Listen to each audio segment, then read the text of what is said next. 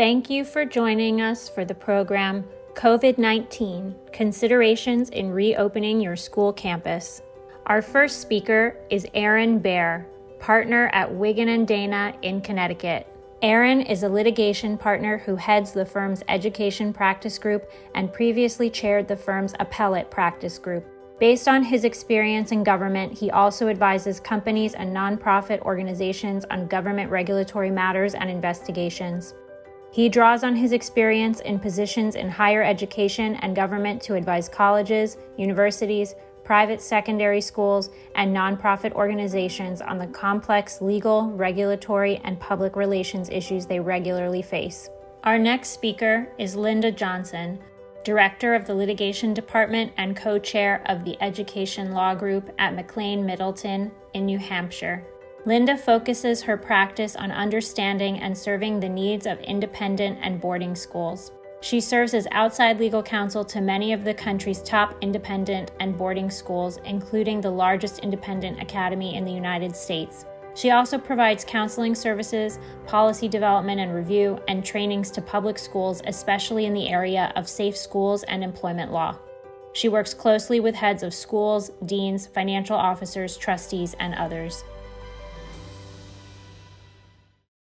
Welcome, everybody, to Terralex's COVID-19 Considerations in Reopening Your School Campus.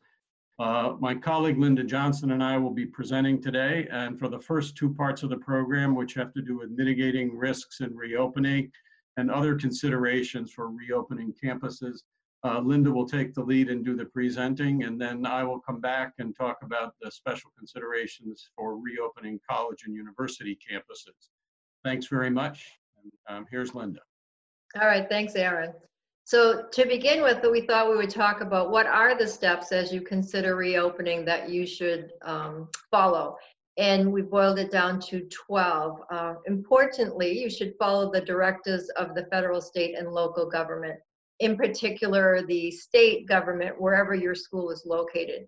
The federal government has various directives, guidelines that we will talk about it in a moment. But as it relates to reopening, their reopening guidelines were actually recommendations to the state. And as we've seen, each state is following something different. On occasion, there are also local government directives or guidelines that you must follow. I read this morning that Chicago has just come out with some anti-retaliation provisions that if an employee is following either a recommendation from their doctor to quarantine, or what the local or state government is directing them to do, that an employer cannot take negative action. So you really have to keep up on what is going on there. Same thing for the guidelines coming out from public health experts, the CDC, World Health Organizations, and state and local health officials. In the area, especially of the CDC, there are guidelines coming out almost, it seems like sometimes daily, but at least weekly, where they're improving, listening to what is going on out there and creating more detail and great resources for everyone. Also to follow the EEOC, Equal Employment Opportunity Commission, OSHA, Occupational Safety and Health Administration, and the Department of Labor to understand what they are saying about enforcement of various laws, the ADA, your obligations to have a safe work environment, the leave laws that have come out in response to the COVID-19 situation, anti-discrimination. What everyone's doing right now is figuring out their plan. So obviously you need to develop a plan and a plan with contingencies for return to campus. Aaron and I are hearing all different kinds of formulas. Schools that are planning to come back onto campus. Other schools that are planning to have a hybrid. We're going to come back on campus, we're going to have some remote, or we're going to have some schools that may decide, we may just do all remote, and we've read about that. It is a time to look at your policies, practices, and expectations to set forth what will be required with the new normal when you do come back to campus. The social distancing, the enhanced hygiene of hand washing, the health and safety measures. America seemed to have had a work ethic for so long, which is unless you were really sick, you came to work. And now it's, if you are sick at all, stay home. And really putting that across so your employees and students understand what is required. And having to be flexible to pivot when necessary. things are looking the way they are now. And Aaron and I are both on a daily basis looking to see what is new, what is going on out there, what are other schools doing, so that you can have in place what you need when your campus opens. Communication is also critical, and it should be communicating regularly and often. I have many schools and I work in the K through 12 arena largely, not as much college and university work. Aaron is on the college and university side. So some of my schools are already having weekly Zoom meetings with their families to say, here's what's going on, here's what we're doing, here's what we're planning. And that isn't going to stop once the community or campus people return. And all of this is also to educating your employees, your students, your families about what the school is doing and what the school expects from them.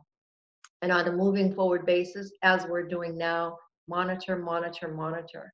We must stay abreast with the changing landscape and the legal obligations, and they have changed. This will require you on occasion to evaluate and adapt your plans, policies, and procedures.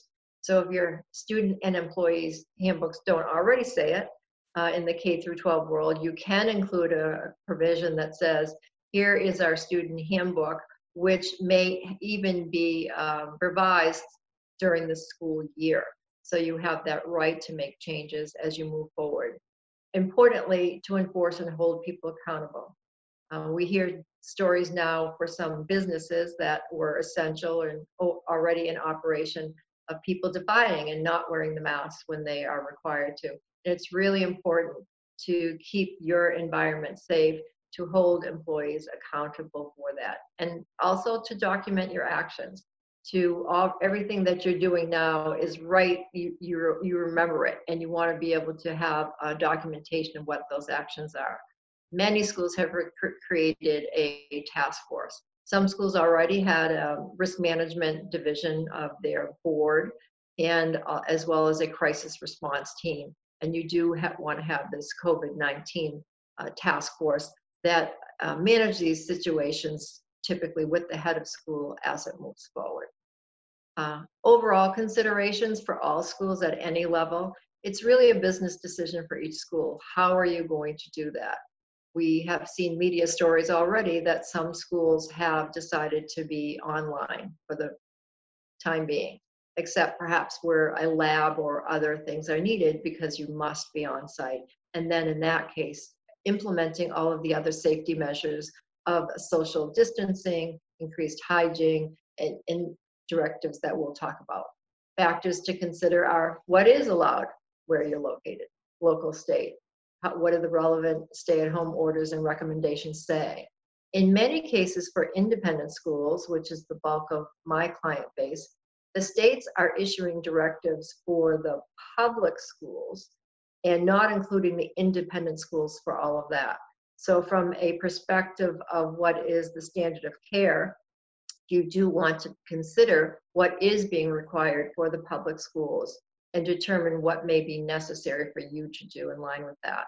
As I've said before, the public health official recommendations that are specific to schools. I have a slide later on that speaks to what are all of the CDC recommendations for the schools, and they have changed over time, and they're being added to. Is COVID-19 testing widely available? We're hearing more and more stories about private partnership with the government to create that testing. And is the vaccine available? We have heard it's being fast-tracked. Years ago, it might take 7 or 8 years. Maybe we'll be lucky and it might be 18 months. But quite frankly, until there is a vaccine available, there will be the risk that COVID can make its way to your campus. And so you need to do what is necessary to deal with that. Before opening your campus, you should take a look. Do you have a pandemic policy and practices?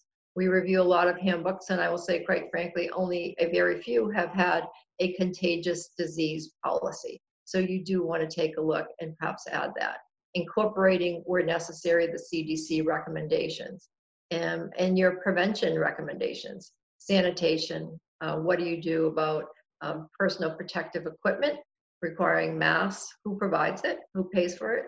About the school. If you say families, you need to arm your students with masks. What happens when they don't come to the campus with masks? When are you going to require that? And the testing and the vaccinations. Having plans for screening and monitoring the health of all your employees. There are some schools I'm speaking to now who are saying, you know, we're going to have our students tested when they come to campus, and then they're going to be tested for some period after that, and maybe periodically later, because of the potential for a false negative. They are saying maybe a single test isn't good. Many schools are also working with medical health professionals to say, here are our plans, and from the perspective of a medical health professional, what do you think?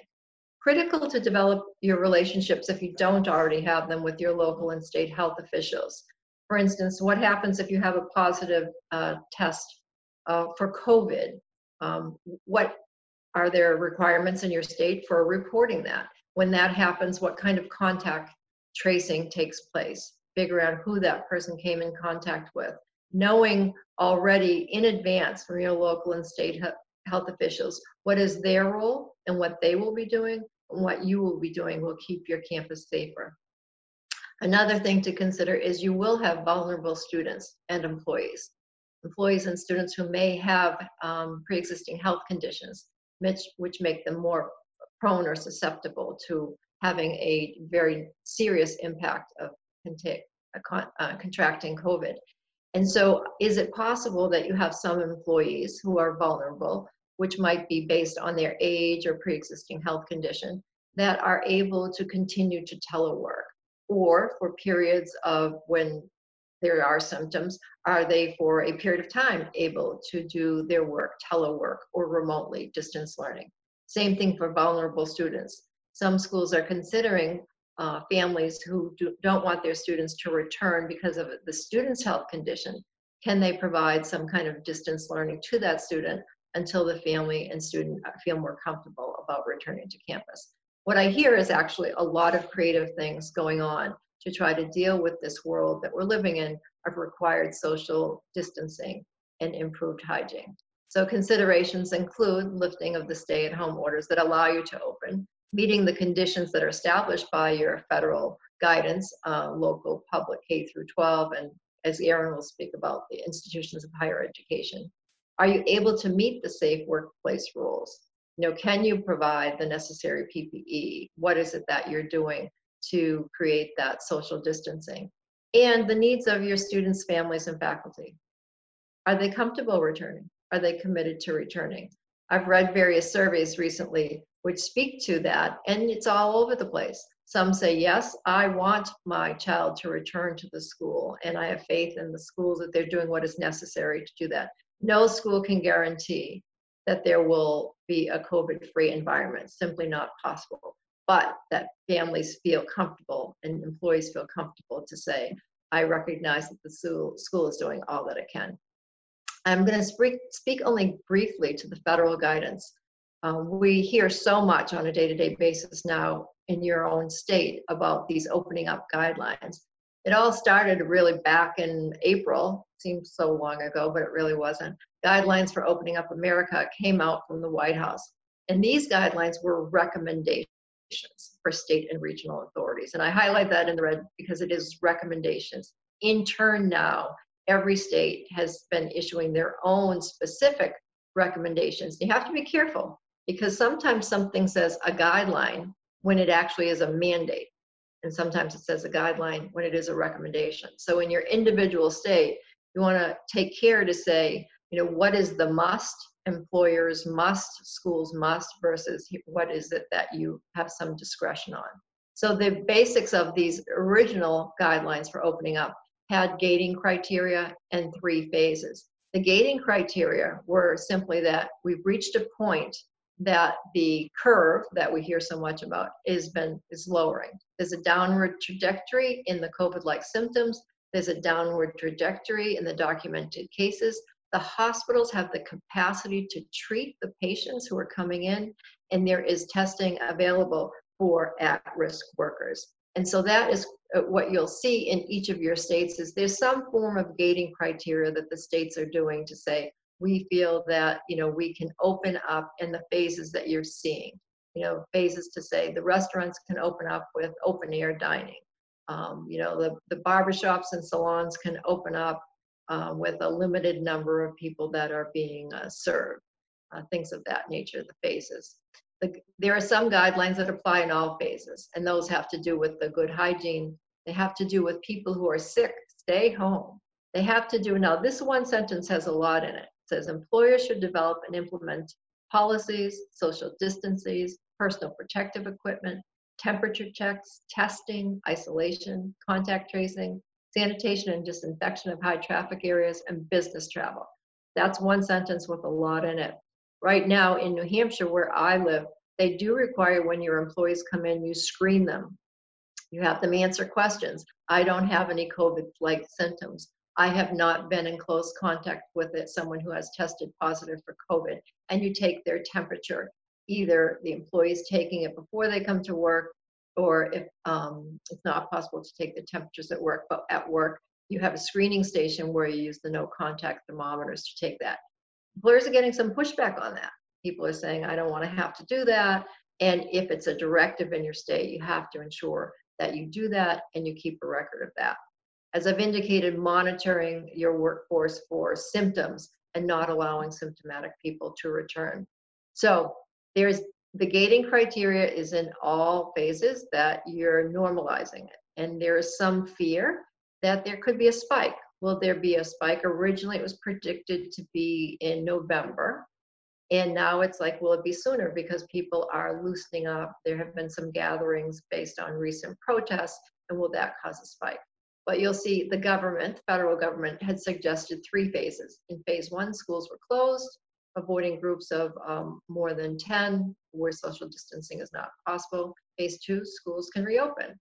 And you should still use telework if possible. You should still minimize non-essential travel, accommodate your vulnerable populations. And now the groups can be avoiding groups of 50 or more. So you see an expansion of that. In phase 3, unrestricted staffing. Now, I will say phase 3 is what I call the new normal. And the new normal will be far from normal. So the new normal that we have will be different. Will we live in a world where we no longer handshake? You know, what do we do about that? I've kind of adopted the bow, I guess, because both my children are Buddhist. But there are things that we aren't going to do the way that we did that before, especially in operations. Okay, so for CDC guidance, I thought I would assist those of you who may be in that world. These, I think, are the best guidance documents for the K through 12 schools. And I suggest that you monitor those regularly. There are a lot of very helpful information for you in administration, healthcare, teachers, even for families. And there's also posters. So I think to reinforce this, they have some wonderful, whether it's the hygiene or color posters that you can simply print off and put up around your campus, but you should find these helpful considerations in reopening. So there's also important guidelines from the EEOC, the Equal Employment Opportunity Commission, that relate to reopening. And that has to do with, I remember the first question that I got, or one of the first questions I got from a school when this started to show up was, can I take my employee's temperature? And at that time, the answer was no. The pursuant to the Americans with Disabilities Act, taking an employee's temperature was actually a medical examination, which was not allowed. And that was also from a school in a community where there hadn't been an outbreak. There was no direct threat or immediate threat going on. And so based on the research at that time, the response was no. Well, then COVID-19 was declared to be a pandemic. And so the EEOC and the application of the Americans with Disability Act led to a different result. So I recontacted that school and said now, and it is allowed that you can take the temperature. And then what you saw even further was that since that time, it is in some places mandated that you do so, like in New Hampshire, where you must take your employee's temperature at the start of every shift. And so the EEOC has a lot of guidance that will be helpful to you for your day-to-day questions. Can you test their employees' temperature? And they have really easy to understand Q&A. Or of course, you could always call your legal counsel like Aaron and I to ask these questions. But for cost reasons, schools are trying to figure these out themselves. So can you ask them questions? about calling in sick if they are experiencing symptoms. Here again, prior to the pandemic declaration, the answer would have been no, because we were restricted under the ADA to ask questions about people's medical. And now the answer is yes, you can. Can you tell employees who are exhibiting symptoms to go home? The answer is yes, you can. Can you require fitness for duty documentation before the return? Yes, you can. And there's a lot of guidance there about what happens if you gave somebody a job offer and then they came down with COVID. What can you do about that? So you'll find helpful guidance on the EEOC website. I think this slide, the few words, monitor and follow your state, stay at home and return to work, is the most critical. Every state's doing it a little differently. There's a lot of similarities about the social distancing and health and safety practices, but each state has it a little different. So you need to know what that is and follow that along. Know where to find your governor's executive orders that relate to the stay at home and return to work guidance, and follow that. In many states, there are industry-specific guidelines. And so for schools, you'll have the school return, but then you'll have a section that deals with offices. So you want to look to see what is going on there. Most schools that are residential, and maybe some day schools as well, have food services facilities. What is being recommended for restaurants, and what are those things that might have application to you? Take a look at all of that. The common themes in all of this are you'll need to reconfigure spaces and perhaps put up physical barriers. Many schools have common areas to mitigate against people not following social distancing. Do you take some of the couches out, or do you take the couches out of your common spaces? Do you take some of the desks out of the classrooms so that the students will stay 6 to 10 feet apart and mitigate the opportunity that they'll sit next to each other in the class? Limiting face-to-face meetings or things that you can't allow that where social distancing is not possible. And then a big one is figuring out, what do you do? Is it a phased return to campus? Is it a phased class and meeting schedule and meal times, having flexible hours, and where possible for certain positions to encourage to have teleworking if it is possible. Safety and health has lots of components. Screening at the outset for people coming back, providing the equipment and who will pay for that, requiring or allowing masks, cleaning and disinfection, not sharing equipment, cell phones, promoting the good hygiene, non-essential travel. Travel has been a frequent question now. What do you do about people who are traveling? Can you require them when they come back to say you will quarantine for a period of time or get tested? And certainly if you're sick, please stay home. Reporting and self-monitoring and having that response plan. What is it that you will require for testing and contact tracing? And as I said, as it moves forward, as the testing becomes more available, the answers may change. It may be, yes, we are going to require everyone to have testing, but is it readily available? Do you have the capacity to do that for everyone? And if not, what then? So the answers are not the same for every school, or not the same for every geographic area. The incidence of COVID in your area may be quite different than the incidence of COVID, say, in New York or in Boston. And what difference does that make about your opening up? The phased approach is an important one, to gradually restart. And I hear most schools coming up with plans for the gradual restart. Some in-person programming with social distancing, some online programming. Regular reporting mechanism to keep track with what's going on in your community, dealing with both internal, your employee concerns, and misconduct allegations. Someone reporting, I'm concerned because I see my fellow colleagues not following these directives. What will you do about that? Modified school schedules. Again, some schools are saying we're not opening till September instead of August. Schools saying we're going to open and we're going to create a closed community. We're not going to let visitors on. We're going to try to treat our school like a family, self-quarantining together. Or we're going to take a break in Thanksgiving and not come back until January because we're concerned that may be when there's a spike. or the opposite. We're not going to take a break and we're going to end our school year earlier. So lots of different things. You need to decide what's right for your school. You modify the school week. One of the schools that we are talking with was saying, well, we have to have less students in the classroom for the social distancing. Maybe we will have, half the class in the classroom and half the class in their dorm room. So it's a combination of distance learning with campus, and then the next week we'll flip it. So the students will come who were in their dorm room doing the distance learning will be in the classroom. What's right for you is something that you'll have to evaluate your ability to do that and what works for you. Staggered return, smaller classes, continued online options. International students is a big issue. Will they be able to come back? Will they want to come back? Do you have the capacity to provide for distance learning for them until things are in a different place and they are able to come back? So, covered a lot in a very short amount of time, but I think the important part right now is everyone is planning, everyone is monitoring, and the most critical areas are monitoring what's coming out from the CDC and state and local health authorities, monitoring what the directives are in your own state, and then figuring out a plan with contingencies, being flexible and saying, here's what we're planned, and also communicating to your employees and to your families.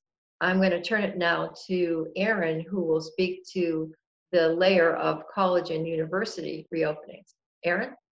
Thanks, Linda. That was great. Many of the considerations that Linda has just gone through apply as well to college and universities, although the residential colleges and universities really have unique and difficult challenges because they're essentially small towns for many of them, and there are obvious difficulties in trying to control what college and university students do.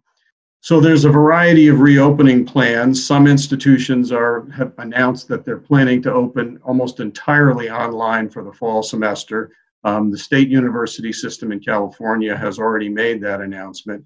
Most other institutions are planning some combination of in-person classes and remote classes. And even within a single class, particularly large lecture courses, they're dividing the class into groups so that they can limit the number of students in the lecture hall at one time, with one small group in the classroom and the other students participating remotely and rotating as the course progresses. Some institutions like the University of Vermont have announced that they are going to be quarantining students for 2 weeks as they arrive. Others are not doing that, but have testing in place. Virtually for all campuses, testing is a critical component of their reopening plans. As noted here, the University of Arizona is planning to test virtually everyone. The same is true of institutions in Connecticut. The University of California at San Diego is planning to do that and test 60% of their campus population every month. A lot of this has to do with the availability of testing and who's paying for it. Contact tracing, as Linda mentioned earlier, is also a critical component of most reopening plans. I'm not going to spend a lot of time on this slide because it really does mirror what private secondary schools are having to do.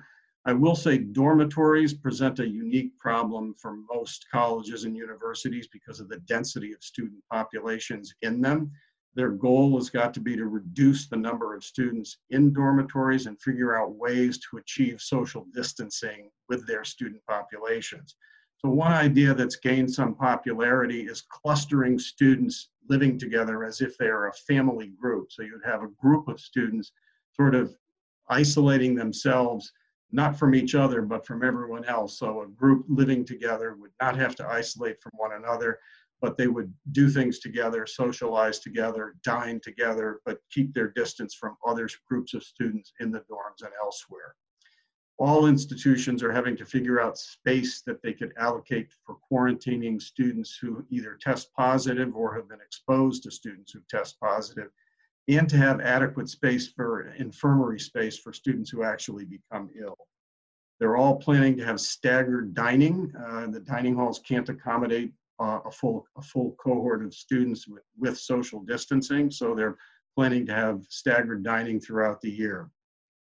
Most large events will be canceled, spectator sports, large parties. and most institutions are looking at either banning or limiting travel to and from campuses. They're not bringing outside speakers to campuses, and they're limiting the number of visitors who can come to campus. Linda had put up a slide about guidelines that are useful for your clients to look at. The American College Health Association has put out a set of reopening guidelines that are very detailed and very comprehensive and are really worth looking at, along with the CDC guidance. As Linda said, though, state guidance will vary from state to state, and it's critically important that your clients and the institutions in your states understand and know what that state guidance is. I'm going to focus on Connecticut here because they put together a comprehensive reopening report authored by a committee that was headed by Yale's former president, Rick Levin, and a group of other higher education representatives.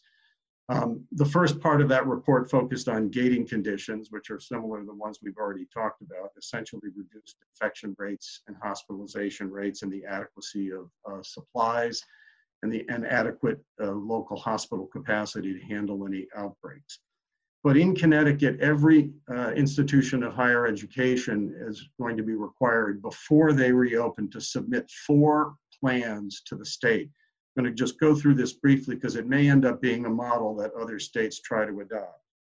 So the first is a plan for staged reopening, which involves a lot of detailed information they'll have to provide to the state, including plans for testing all students on arrival.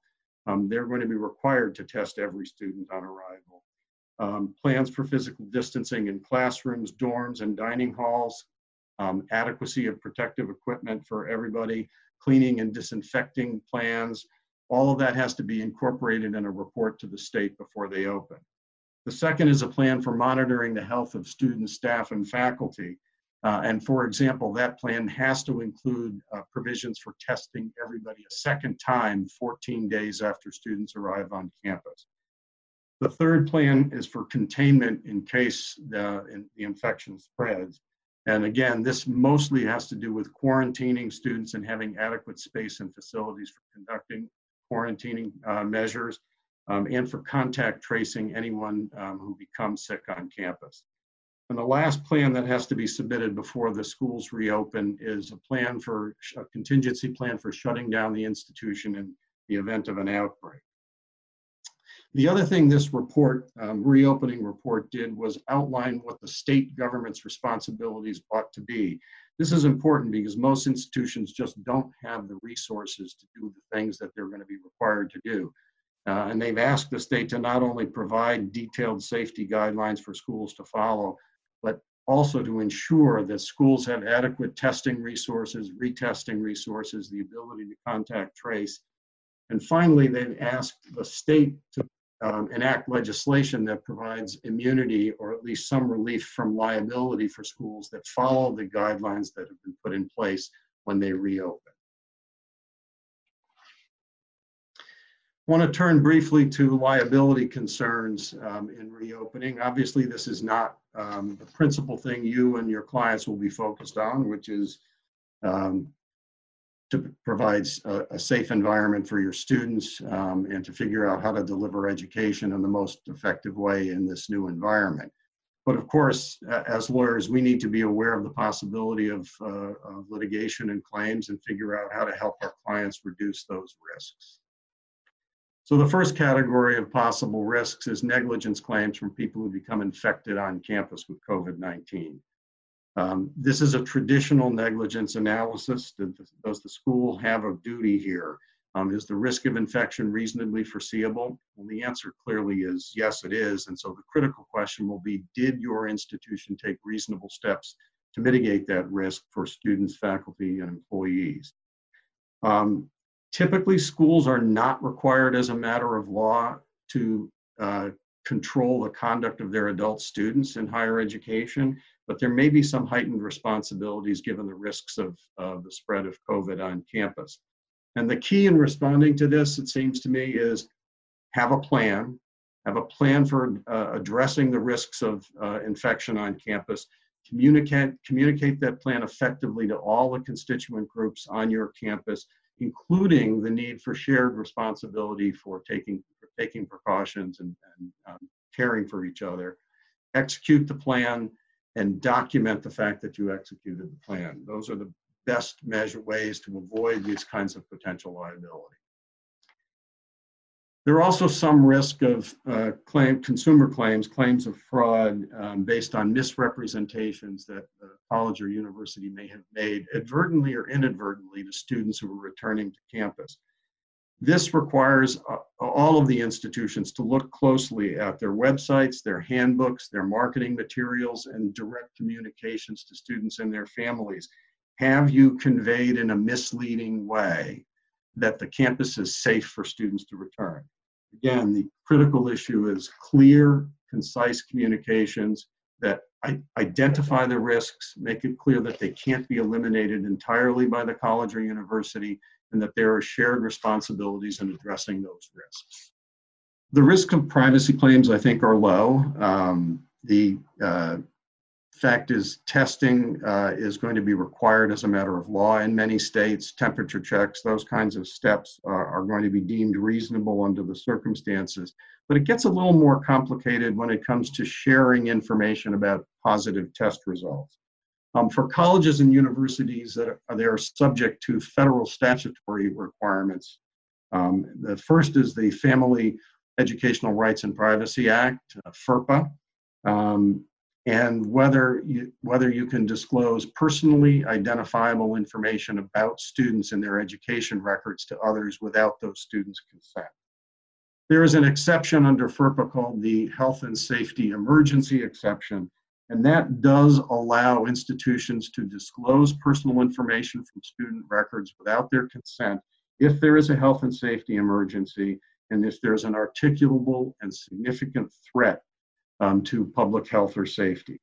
So schools can rely on this exception under FERPA to make disclosures to public health officials and to other officials on campus who are overseeing public health and safety. But they have to ask themselves carefully whether it's necessary to disclose the student's identity in order to protect the health and safety of others. If they reach the conclusion that it is necessary, they should document that as a defense mechanism. Most institutions are not covered, or many are not covered by HIPAA if they're not doing electronic billing or they're self-insured. But in any event, if your institution is covered by HIPAA, the Department of Health and Human Services at the federal level has issued a bulletin that makes it clear that it is okay to disseminate personal health information without consent to those who are at risk of contracting or spreading the disease, and to others if it's done in order to prevent or lessen the spread of the disease. So there has been some federal guidance that makes it easier to make disclosures necessary to reduce the effects of the infection. On disability claims, Linda has already covered the EEOC guidance on what you can ask employees in order to reduce risks. But there are particular issues for students or employees who may have a heightened risk of becoming infected or becoming sick if they get infected because they have a pre-existing disability. So, for example, an employee who is otherwise going to be required to wear personal protective equipment like a mask, if that would exacerbate an existing disability, what do you do? Similarly, you can expect students to request accommodations if they're at especially high risk from getting COVID-19. They may ask for a single dorm room, for separate dining accommodations, for separate classroom accommodations. The key in complying with the ADA and disability claims like this and requests for accommodation is that you must engage in an interactive process with those individuals. You need to talk to them, you need to work through on an individual basis what accommodations are reasonable and what they need. Most of you have probably heard already about the tuition refund class actions. There's over 100 of them across the country right now. It will take months for these to play out, but they have raised an interesting question about what services the payment of tuition actually buys at a college or university. These claims are basically breach of contract cases, saying that what was advertised to us, what we purchased with our tuition was an array of services, and what we ended up getting at the end of the spring was simply online education, and therefore we did not get what we bargained for. It's a little different looking forward to reopening colleges and universities in the fall, because they're going to clearly articulate what their plans are. And if students think it's not worth the tuition they're being charged, they don't have to attend. But given the uncertainty of what's going to happen and the possible changes in the way education is going to be delivered in the middle of the semester, it's worth taking a good close look at how you're communicating with your students. This is the time to re-examine handbooks, student handbooks, look at what's written on college and university websites, look at the communications you're having with your students so that you can be crystal clear about what services are going to be offered, what the risks are, what contingency plans are, what your refund policies will be, and underscore that the critical services the college and university is providing, what tuition at its core is paying for, is the class education, the progress towards a degree which the university is going to deliver, whether it's in person or online. It is going to be delivered to students so they can continue to make progress in their education, and that's the core of what their tuition is paying for. There's been a lot of discussion about immunizing or reducing liability for institutions of higher education when they reopen. At the federal level, Senator Lamar Alexander from Tennessee has talked about that being a critical component of Congress's efforts to help reopen colleges and universities. Same at the state level in Ohio, New Jersey, and other states. Institutions of higher education have been lobbying for limited immunity for the work they're doing in reopening. This is particularly important for colleges and universities that have clinical education components in nursing programs, for example, where in order to complete their degree program, students must be placed in clinical settings, and they're worried about potential liability. My advice is lobby as hard as you can and don't rely on immunity being passed. I'm not aware of any legislation that has been passed to date, and it may not be passed. The last bullet point on this slide is a somewhat obscure federal statute that was passed in the early 2000s after the Ebola and SARS epidemics. It provides limited immunity for covered persons, which can be personnel at a university or college, that are dispensing or dispersing any countermeasures to counter a pandemic. This is limited immunity. It would cover typically efforts to provide protective equipment that turns out to be faulty, testing that turns out to be ineffective or has false positives. It's that kind of limited immunity, but if you're providing legal counsel to your clients in this, it's a statute you ought to be aware of. So this is an issue that is not directly related to dealing with the COVID-19 crisis on campus, but it just happens to be taking place simultaneously, and colleges and universities are going to be struggling with this right now and over the course of the summer. The U.S. Department of Education, as many of you know, has issued its final rules, Title IX rules on sexual harassment on campus, and they become effective in mid-August.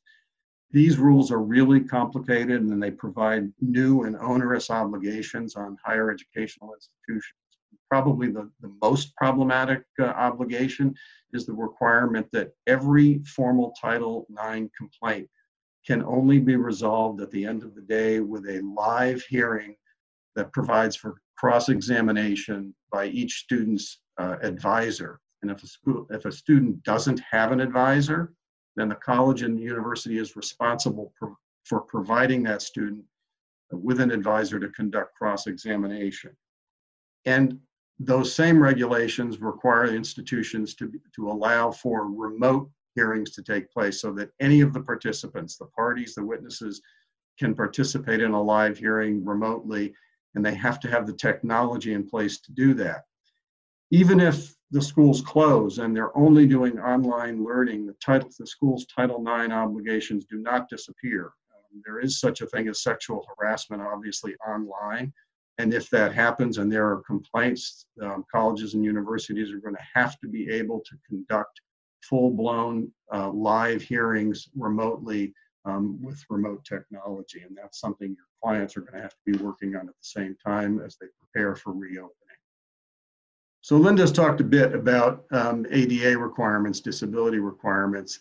To the extent schools are going to be relying more heavily on remote learning, there's an increased risk of complaints about insufficient accessibility to the remote classes and insufficient accessibility to information and updates that are being provided on college and university websites.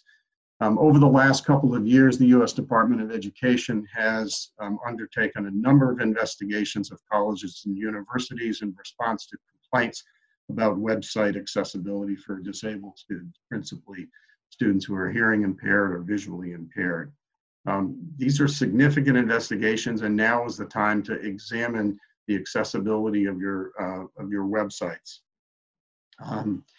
To the extent colleges and universities are really considering moving whole programs online, they need to be aware of the accreditation requirements that they may need to evaluate before they make those programs, implement those programs. And similarly, they have to look at their state regulatory requirements for online programs, and they need separate approvals to put those programs into place. So that takes us to steps institutions can be undertaking right now. These are focused on colleges and universities, but many of them really apply to secondary institutions as well. So the first is obvious. This is the time to be preparing detailed safety plans for reopening and clear contingency plans for shutting down if you have to shut down because of a renewed outbreak. Critically important that you follow the guidance from the CDC, the current and updated guidance from CDC and any state public health officials, and that you document your compliance with both state and federal guidance. It's also the time to check your institution's insurance coverage. For the most part, those policies will not cover viral infections and the harm from viral infections, but you ought to know what coverage is available for the things that you're undertaking. This may be the most important slide in my view. It's really critically important to have very clear communications to students, parents, faculty, and employees about the risks of COVID-19 on your campus and the safety plans the college or university is putting into place for students to return to campus. You need to be clear about the steps your institution is taking to mitigate those risks. Be careful not to overstate what you're doing. You can't say that you're doing, obviously, testing 100% of the student body if you don't have the resources to do that. You should be clear in communicating with students that it is not possible for the institution to eliminate the risk of infection on campus entirely, and that both students and staff have a shared responsibility to follow the guidelines and restrictions that your institution is putting in place, or those guidelines won't be effective.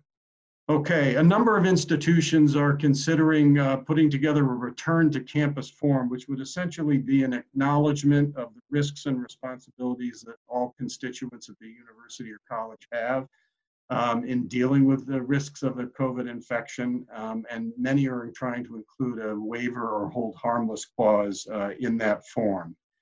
Some institutions, I know the University of Michigan is one of them, have put in detailed provisions regarding COVID-19 in their student housing contract, which would include an acknowledgement of what the new rules are in student housing, what the risks are, and what the students' shared responsibilities are for complying with those rules. As Linda mentioned earlier in the presentation, it's critically important for every institution to be up on and understand the current state and federal requirements for testing of students and for the permissible disclosure of the results of those tests. And finally, contact tracing is going to be an important part of reopening these institutions of higher education. And institutions are now considering using a mobile app on students' cell phones to assist with contact tracing. Because that does involve some intrusion into their privacy, it would be best to have a voluntary agreement by students, if they're willing to do it, to download the app and allow it to be used. As I mentioned earlier, this is the time for colleges and universities to review all of their handbooks, student handbooks, employee handbooks, faculty handbooks, look at their internal policies, look at what they say on their website and their marketing materials, because this is a new world they're entering into beginning with the fall of 2020. Those materials probably have statements in them talking about providing a safe and healthy campus for all constituents who are going to be there. Obviously, that is the goal. That is what colleges and universities want to do, but you have to consider revising the way those statements are made so that they now comport with the things you are telling your students and families and employees about the risks of COVID infection, what the institution is doing to mitigate those risks, and what everybody's shared responsibilities are. Similarly, this is the time to look in those same sources for promises that today may seem unrealistic about the kind of sweeping educational experience filled with co-curricular activities, athletics, and other things that may or may not be possible when colleges reopen, and may be inconsistent if the schools have to return to distance learning. Obviously, it's critically important to train all staff on the health and safety protocols that are going to be put into place, including how to use technology that the colleges and universities are implementing, and protective equipment. If your faculty or staff are going to help in any way in conducting tests or implementing safety protocols, make sure you look at faculty and employee handbooks to see if it's permissible to use them in this way. Look at collective bargaining agreements for any relevant limitations on additional duties that can be imposed on union members. As I mentioned before, this is the time to begin to prepare for an expected increase in special accommodation requests from students and perhaps from employees as well, from people who are especially vulnerable to COVID-19 and the illness that might follow. For athletics, much too much to get into in this short time, but you have to monitor guidance that's going to be coming out from the NCAA and any athletics leagues that your institution is a part of on special safety requirements for student athletes and coaches. And as we just discussed, this is the time to begin putting into place both the technology and the protocols necessary to conduct Title IX hearings remotely. Again, not at the heart of COVID-19, but a big burden that your client institutions are going to have to bear. It's been a pleasure talking with you today. If you have questions, obviously, Linda and I would be happy to address them. And thanks very much for listening today.